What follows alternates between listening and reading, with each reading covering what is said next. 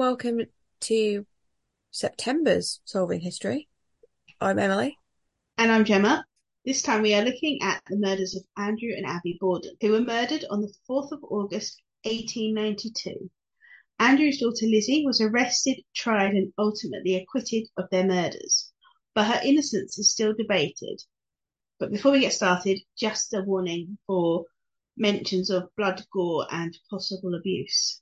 So before we get onto the murders, we need a little bit of background about the Borden family, which consisted of Andrew and his second wife Abby and his two daughters from his first marriage, Emma and Lizzie. The family lived at 230 2nd Street, Fall River, Massachusetts. Andrew was a successful businessman and at the time of his death was worth around $300,000, which is around $8 million in today's money. Despite this, he was notoriously frugal and money was said to be a cause of tension in the family. Were they quite a close family? Do we know? I mean, like most families, they had their issues and tensions in the house have been growing in the months before the murders. What were the cause of these tensions? There are several alleged reasons for the tensions. First, it was said that 3 months before the murders, Andrew had killed a number of pigeons in his barn with a hatchet, as he believed they had been attacking local children. This was said to have greatly upset Lizzie, who had built a roost for the pigeons. However, there's some question over whether this actually happened. Second, in July, a family argument saw both Borden sisters take an, quote, extended vacation to New Bedford.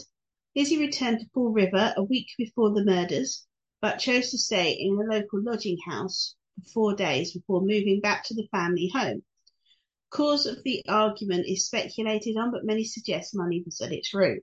Speaking of money issues, it was said that Lizzie didn't like her stepmother, as she believed she had only married her father for his money. Furthermore, the Borden sisters were said to have been unhappy about Andrew's gifts of real estate to various members of Abby's family. Sounds pretty tense. I mean, I wouldn't want to be in that household with all that going on. Right. And it didn't help that in the days leading up to the murders, everyone in the Borden household became violently ill. Abby was said to have feared it was a deliberate poisoning as, quote, Andrew had not been a popular man. However, a family friend later said it was caused by the mutton which had been left on the stove for use in meals over the days that followed.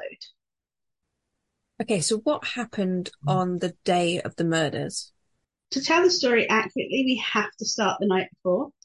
So the night before the murders, the family were joined by the girl's uncle, John Morse, who was there to discuss business matters with Andrew. Now, remember I said money was the cause of tension? Well, some have speculated that his visit and the discussion of property transfers didn't exactly help create harmony. Anyway, John spent the night and then, after joining the family for breakfast and spending an hour or so with Andrew, he left at 8:48 a.m. Shortly after this, Emma left to visit friends, and at around 9 a.m., Andrew left for his morning walk. This left Abby, Lizzie, and their maid Maggie alone in the house. Lizzie had told Maggie of a department store sale and gave her permission to go. However, Maggie was still feeling unwell from the bad mutton / possible poisoning, and instead decided she'd go take a nap in her third floor bedroom. Sometime between 9:30 and 10:30 a.m., Abby went upstairs to change the bed in the guest room. Now, this was unusual, as this was normally a chore for Emma or Lizzie, but whatever it was that made her go upstairs, this was where the killer found her. The forensic investigation into her death showed Abby had been facing her killer when the first blow struck her on the side of the head, cutting her just above the ear and knocking her face first into the floor. While she was on the ground, she was struck in the head a further 17 times. Andrew returned from his walk at around 10:30 a.m. and settled down for a nap on the sofa. This is where the killer found him and struck him 11 times with the axe. Maggie, who was upstairs, was awoken at 11:10 a.m. by Lizzie, who was shouting, quote, Maggie, come quick, father's dead, somebody's come in and killed him. Arriving downstairs, Maggie was sent to fetch a neighbour who was a doctor. However, he was not at home, and so she went for another neighbour. By the time the commotion had alerted the neighbours, who called the police.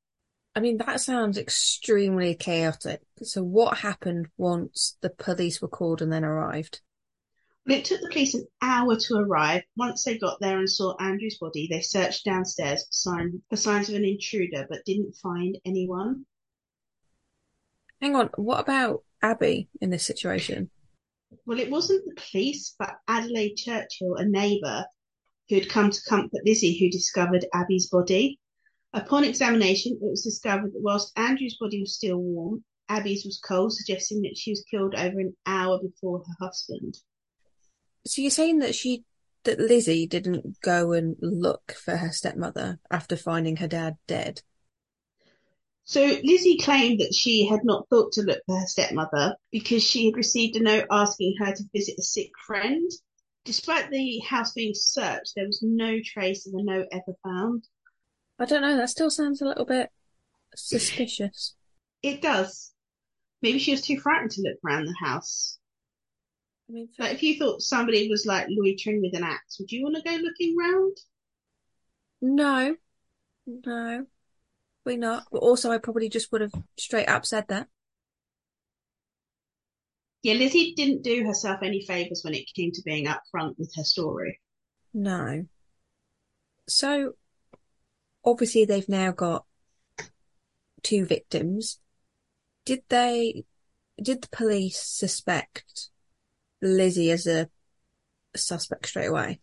Now, originally it was thought the murders had been carried out by a, quote, Portuguese labourer who had visited the Borden home that morning to ask for the wages he was owed, but Andrew told him he had no money and to call back later.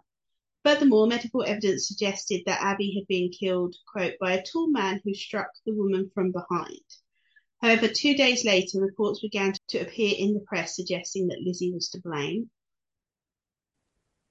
What made them suspicious of her then? First, Evie Bents, a clerk at S.R. Smith's drugstore, told police that, quote, Lizzie visited the store the day before the murder and attempted to purchase prussic acid, which is also known as cyanide, a deadly poison. Second, people, including the press, began talking about the dislike Lizzie had for her stepmother. Investigators came to believe that the murders had been committed by someone inside the house and doubted the alibi Lizzie had given. She claimed that she'd been in the barn looking for fishing weights. However, when the police searched the barn, there was no footprints on the dusty floor, but just remember that for later. Perhaps the most damning was the testimony from Maggie, who claimed that when Andrew returned from his walk, he had been unable to enter the house and was forced to knock and wait for her to open the door. When she went to open it, it was jammed, which caused her to utter an expletive, and she heard a laugh from the top of the stairs, which she attributed to Lizzie. This is significant because if Lizzie was on the second floor, she would have seen Abby's body. Lizzie later denied being upstairs, and it's important to state that Maggie admitted she hadn't seen Lizzie, but thought the laugh sounded like hers. Lizzie didn't help herself. She told police she had removed her father's boots and helped him into his slippers before leaving him to take a nap on the sofa. But as crime scene photos showed, Andrew was still wearing his boots when he was killed.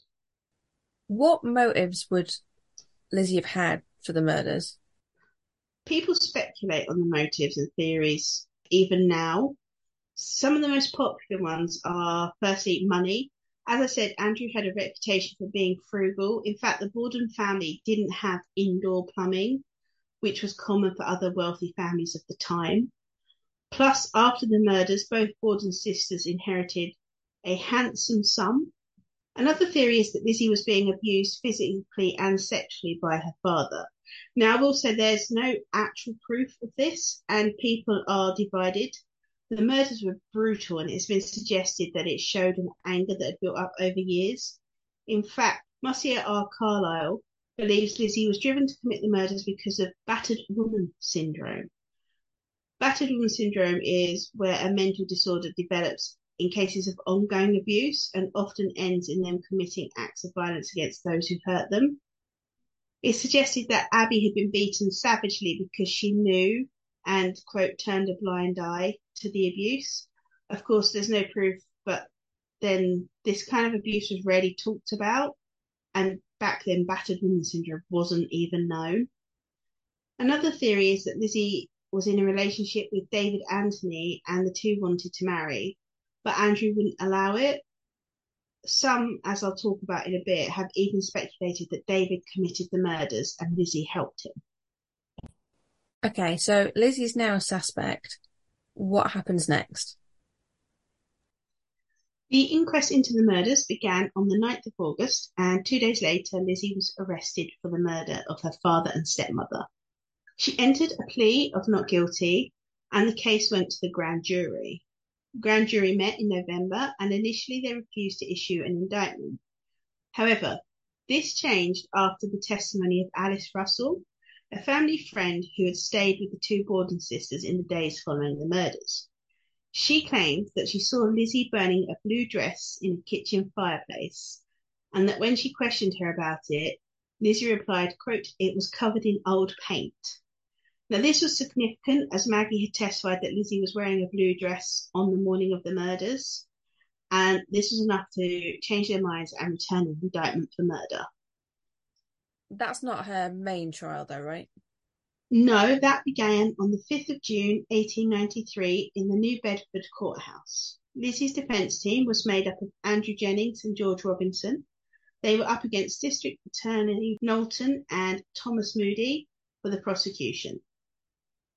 During his 2-hour-long opening speech, Moody described how Lizzie was the only person who had both a motive and the opportunity to commit the murders. He pulled the head of the axe from a bag, claiming it was the murder weapon, and carelessly threw Lizzie's blue frock on the prosecution table, where it opened to reveal the skulls of Andrew and Abby Borden. According to a newspaper account, the sight of her parents' skulls caused Lizzie to, quote, fall into a faint that lasted for several minutes. I can't say her blame her on that one. I probably would have fainted too. Maggie was one of the most important witnesses for the state, and she testified that Lizzie was the only person she saw in the home at the time of the murders. However, she also aided Lizzie's defence when she said that in her 2 years with the Borden family, she had not witnessed signs of the rumoured strained relationship between Lizzie and her stepmother. Other state witnesses, such as Hannah H. Clifford, refuted this and claimed Lizzie had called her stepmother mean and good for nothing. John Fleet, the assistant marshal of Fall River, recalled that when he interviewed Lizzie shortly after the murders, she had corrected him when he called Abby her mother. Quote, "She was not my mother, sir. She was my stepmother. My mother died when I was a child." Alice Russell's testimony was said to be the most compelling. She described that Lizzie had visited her the night before the murders and had told her that she was, quote, afraid something is going to happen, and that she wanted to go to sleep with one eye open half the time for fear somebody might burn the house down or hurt her father because he was so discourteous to people. Moody then began to question her about the dress burning incident, and she repeated what she had said to the grand jury. However, in cross-examination, defence attorney George Robinson, someone attempting to destroy incriminating evidence, would not do so in such an open fashion. Furthermore, Russell also recounted a conversation she had had with Lizzie about the supposed note Abby had received telling her about the sick friend, which had never been recovered. And Russell claimed that when she sarcastically suggested to Lizzie that her mother might have burned the note, Lizzie replied, quote, "Yes, she must have." A crucial moment in the trial came when the three-judge panel ruled that the testimony Lizzie gave during the inquest could not be used. They concluded that at the time of the testimony, Lizzie was, quote, "for all practical purposes, a prisoner charged with 2 murders, and that her testimony at the inquest made in the absence of her attorney was not voluntary." The prosecution suffered a further loss when they were blocked from having Eli Bentz, the chemist who Lizzie supposedly tried to buy poison from, testify. They rested their case on the 14th of June. The defence only called a handful of witnesses. Charles Guilford and Uriah Kirby testified they had seen a strange man near the Borden house around 11 p.m. the night before the murders, and Dr. Benjamin Hardy testified that he saw, quote, a pale-faced young man near the house on the 4th of August. Remember Lizzie's alibi from before, that she was in the barn, but the police found no sign anyone had been in there recently? Well, a plumber and a gas fitter were called to testify that in the 2 days before the murder, they had both been inside the Borden barn, so there must have been footprints. Emma Borden was the most anticipated witness.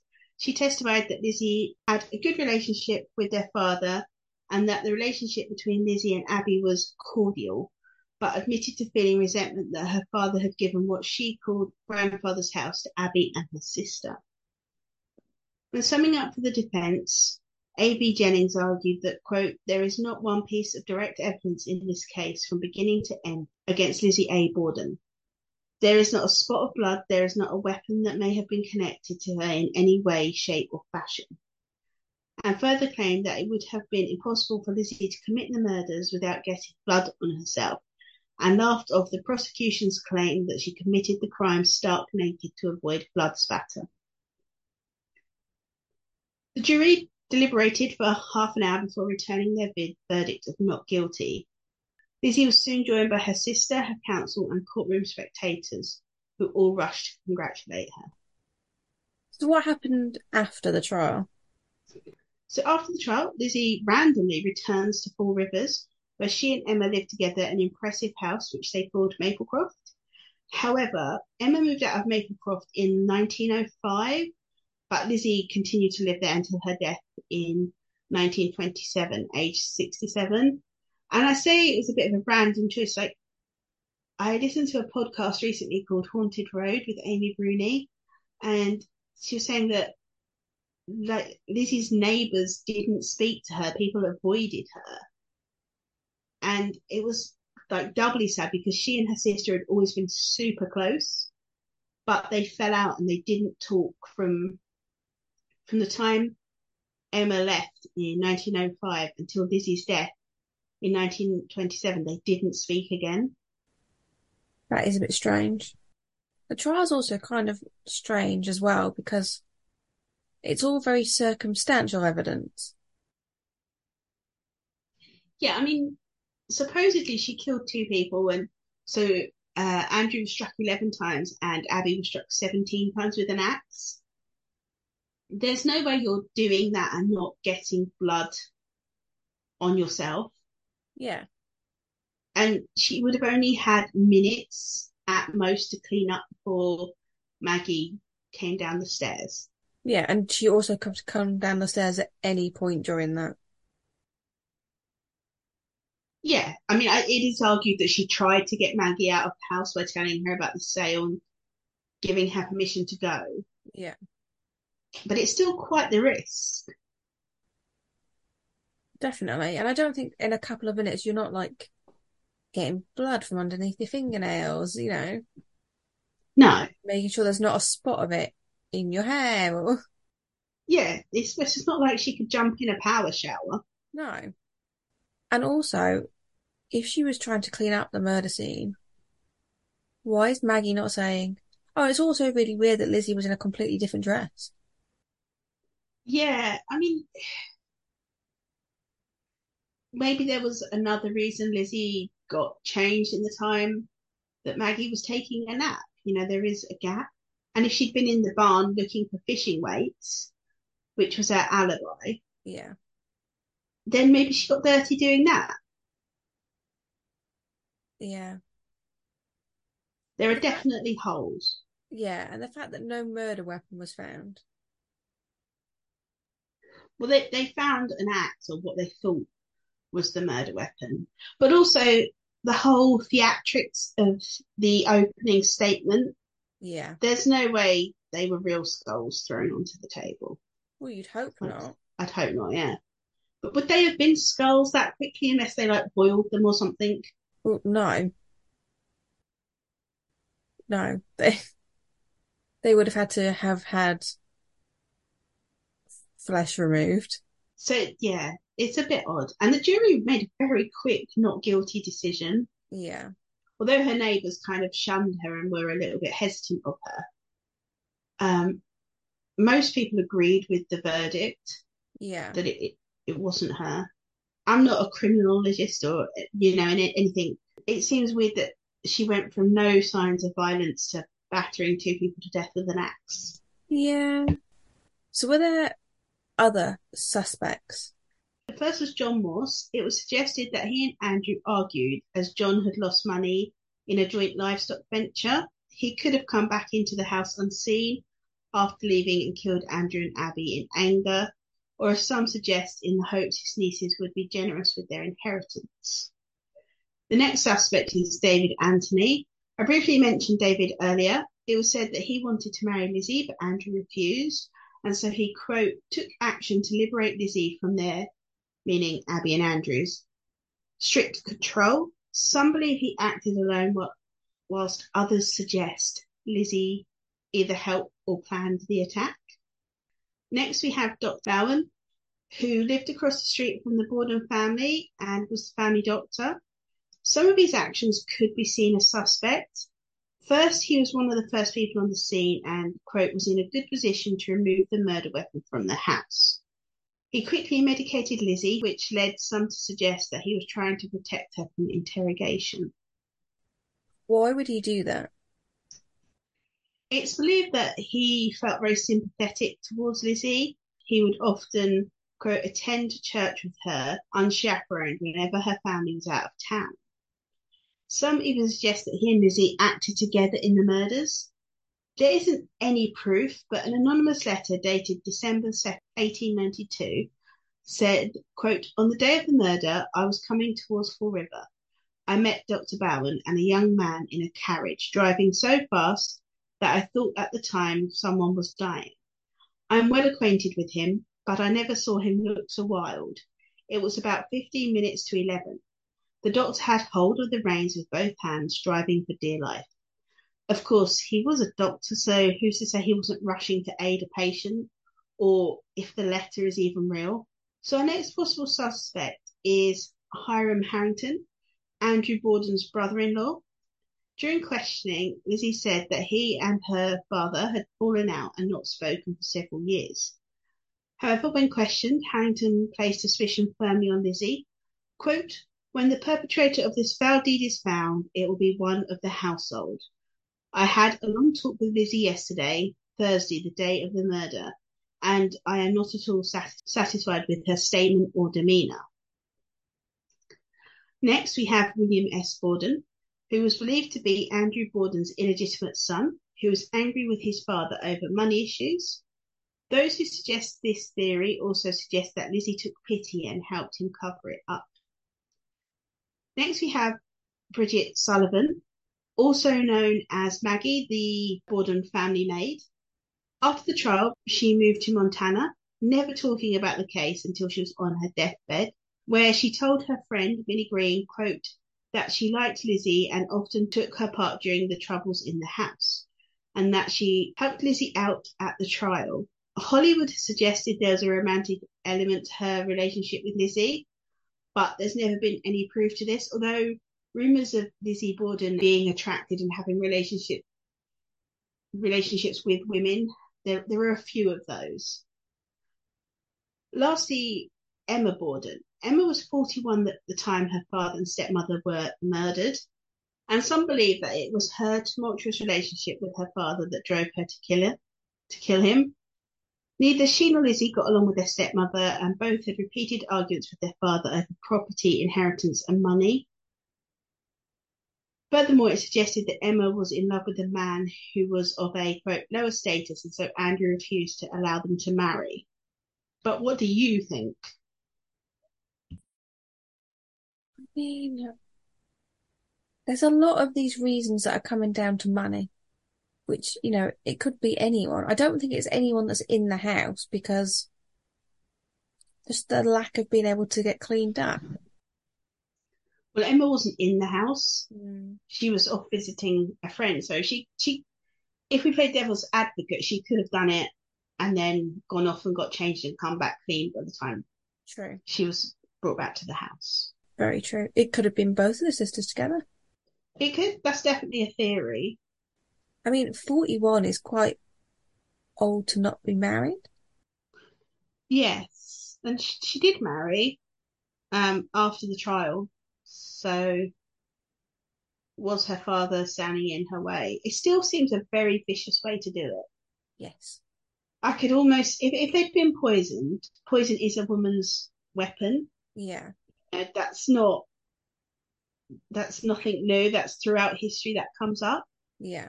But taking an axe to two people, That's that's angry. extreme. That doesn't feel like a premeditated murder weapon. This idea that Lizzie had tried buying poison the day before the murder wasn't allowed in at trial Mm. because it just wasn't strong enough. Didn't they also use that as like rat poison and stuff though? They did, yeah. So she could have had a completely um If she tried to buy it, she could have had a legitimate reason. yeah. I do wonder though whether some of the reason she was acquitted is because she was a woman Mm. and people couldn't wrap their head around a little like we're doing now around the idea of a woman taking an axe to her parents. Yeah. Yeah. I think because it's so violent, it makes it harder to believe. Yeah. But as always, we want to know what you think. So let us know in the comments who you think killed the Bordens and why. Next month, we have so many podcasts coming your way I that think it we would take count too long to list. I think we count to 13. We did 13 for spooky season. Exactly. So until next time, take care of yourselves and each other.